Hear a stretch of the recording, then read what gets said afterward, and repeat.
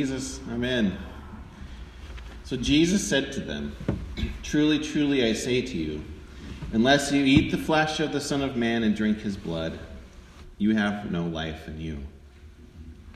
Man was cast from the garden for eating something that we should not have eaten. And so an angel was stationed there with a flaming sword to keep us out. Eating, then, is part of the curse, too. Things are not going to be easy for you, and you're going to suffer, and you're going to have to sweat for your food now. Pain and suffering was our lot. We did it to ourselves. There is a Jewish tradition, a midrash, that says that Adam asked the Lord, after being kicked out and cursed, Adam asked the Lord if he should be tied to a manger with his donkey. Already there in Genesis 3. So it is. We are tied to the manger there in Bethlehem. A manger. It's just a feeding trough for animals. That's what the word means. It just means eat. There it is, a manger in Bethlehem. Translated into English means the house of bread. What shall we do with this baby, the Christ child? He is the life of the world.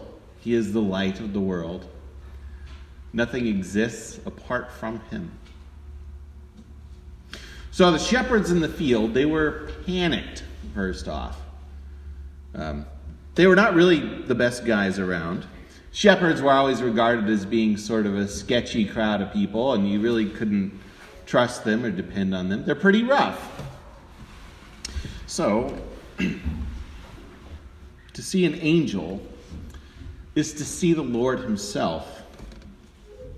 To see the Lord, when you are a sinner, means that you are going to die. So when the angels show up on that first Christmas Eve out there, as they're out tending the flock, they're frightened. It's like seeing a police car when you have been going over the speed limit, like by quite a bit, and you think, I wonder what's going to happen now. They're horrified. The angel of the Lord appears to them, and then if that wasn't enough, the glory of the Lord shines around them, and they are filled with great fear. What else could they think other than to be frightened? What's coming next? Was the flaming sword coming for them? Were they toast? Were they good as dead? People are very scared of the church sometimes, and people are scared of pastors. Just dress like one and go around and see what happens. I do it all the time. It's great. People think, oops, I better behave. There he is. He's going to get me. Someone who hasn't been here for a long time, they think that they're in trouble with us, or maybe that they're in trouble with God. Maybe the sword is coming for you. But the angel did not come to destroy them. Instead, the angel has good news of great joy. Very specific. Go and find this baby. He is Christ the Lord, and he's there for you. He's lying in a manger in a town called Bethlehem. Go, check it out. The sword is sheathed, and Eden is opened. And if one angel wasn't enough, then they all appear and sing glory to God in the highest and peace to his people on earth. They are proclaiming peace. That's it. The Lord has crossed the breach, and he has come to heal. He has come to give life to a world that is filled with death.